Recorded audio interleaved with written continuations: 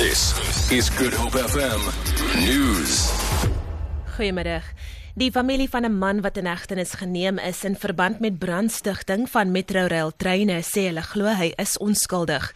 Die saak teen die 47-jarige Gerald Jafte van Valhalla Park is in die Kaapstad Landdroshof tot die 24ste Mei uitgestel vir 'n borgtog aansoek. Hy is verlede week in hegtenis geneem. Die skade van die reeks aanvalle wat saamgeval het met 'n onwettige staking van SATAU-lede word op sowat 70 miljoen rand beraam. Jafte is 'n vervreemde vrou en sê Gerald het nie 'n rede om die brande te stig nie. Ek dink nie dat hy kan skuldig wees nie, want hy is 'n alleenloper en hy het nog nooit vir railway gewees nie. So kom moet hy die treine aan die brand steek en hy is self een wat trein ry. Metrorail het verlede week gesê Jafte het voorheen vir een van sy diensverskaffers gewerk.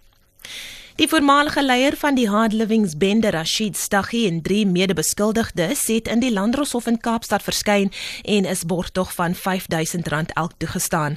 Hulle is verlede week deur die valke in hegtenis geneem vir die besit van vuurwapens en smokkelgoedere. Staghi is sedert 2014 uit op parol nadat hy 11 jaar tronkstraf uitgedien het vir sy rol in die verkrachting van 'n 17-jarige meisie. Die mans se inhegtenisneming volg op 'n ondersoek wat verband hou met 'n onlangse diefstalsaak in Johannesburg. Hulle saak is tot 11 Julie vir verdere ondersoek uitgestel.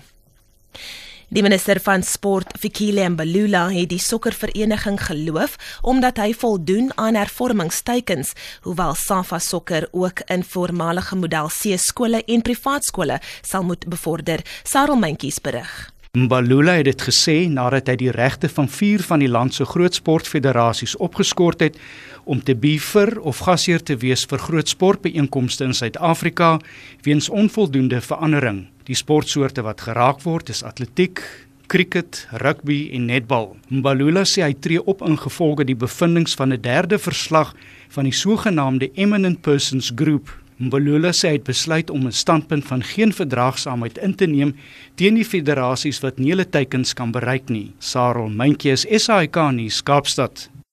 'n 32-jarige vrou is in Montrose in Pietermaritzburg in KwaZulu-Natal deur 3 honde doodgebyt.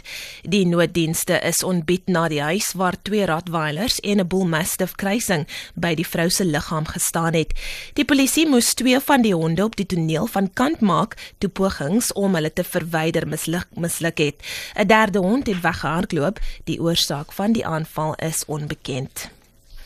En ten slotte, die Wêreldgesondheidsorganisasie sê pogings om malaria te beveg bly 'n uitdaging. Vandag is internasionale malaria dag en die tema is beëindig malaria vir altyd. Die WHO wil die voorkoms van malaria en die sterftesyfer teen 2030 met 90% laat afneem. 'n Woordvoerder van die bloedoortappingsdiens, Vanessa Raju, sê die warmer dele van die land soos Limpopo, Mpumalanga en die noorde van KwaZulu-Natal toon 'n hoë voorkoms van malaria en dit bly 'n risiko om die gebiede te besoek. Vir Good Hope FM nuus, ek is Leanne Williams.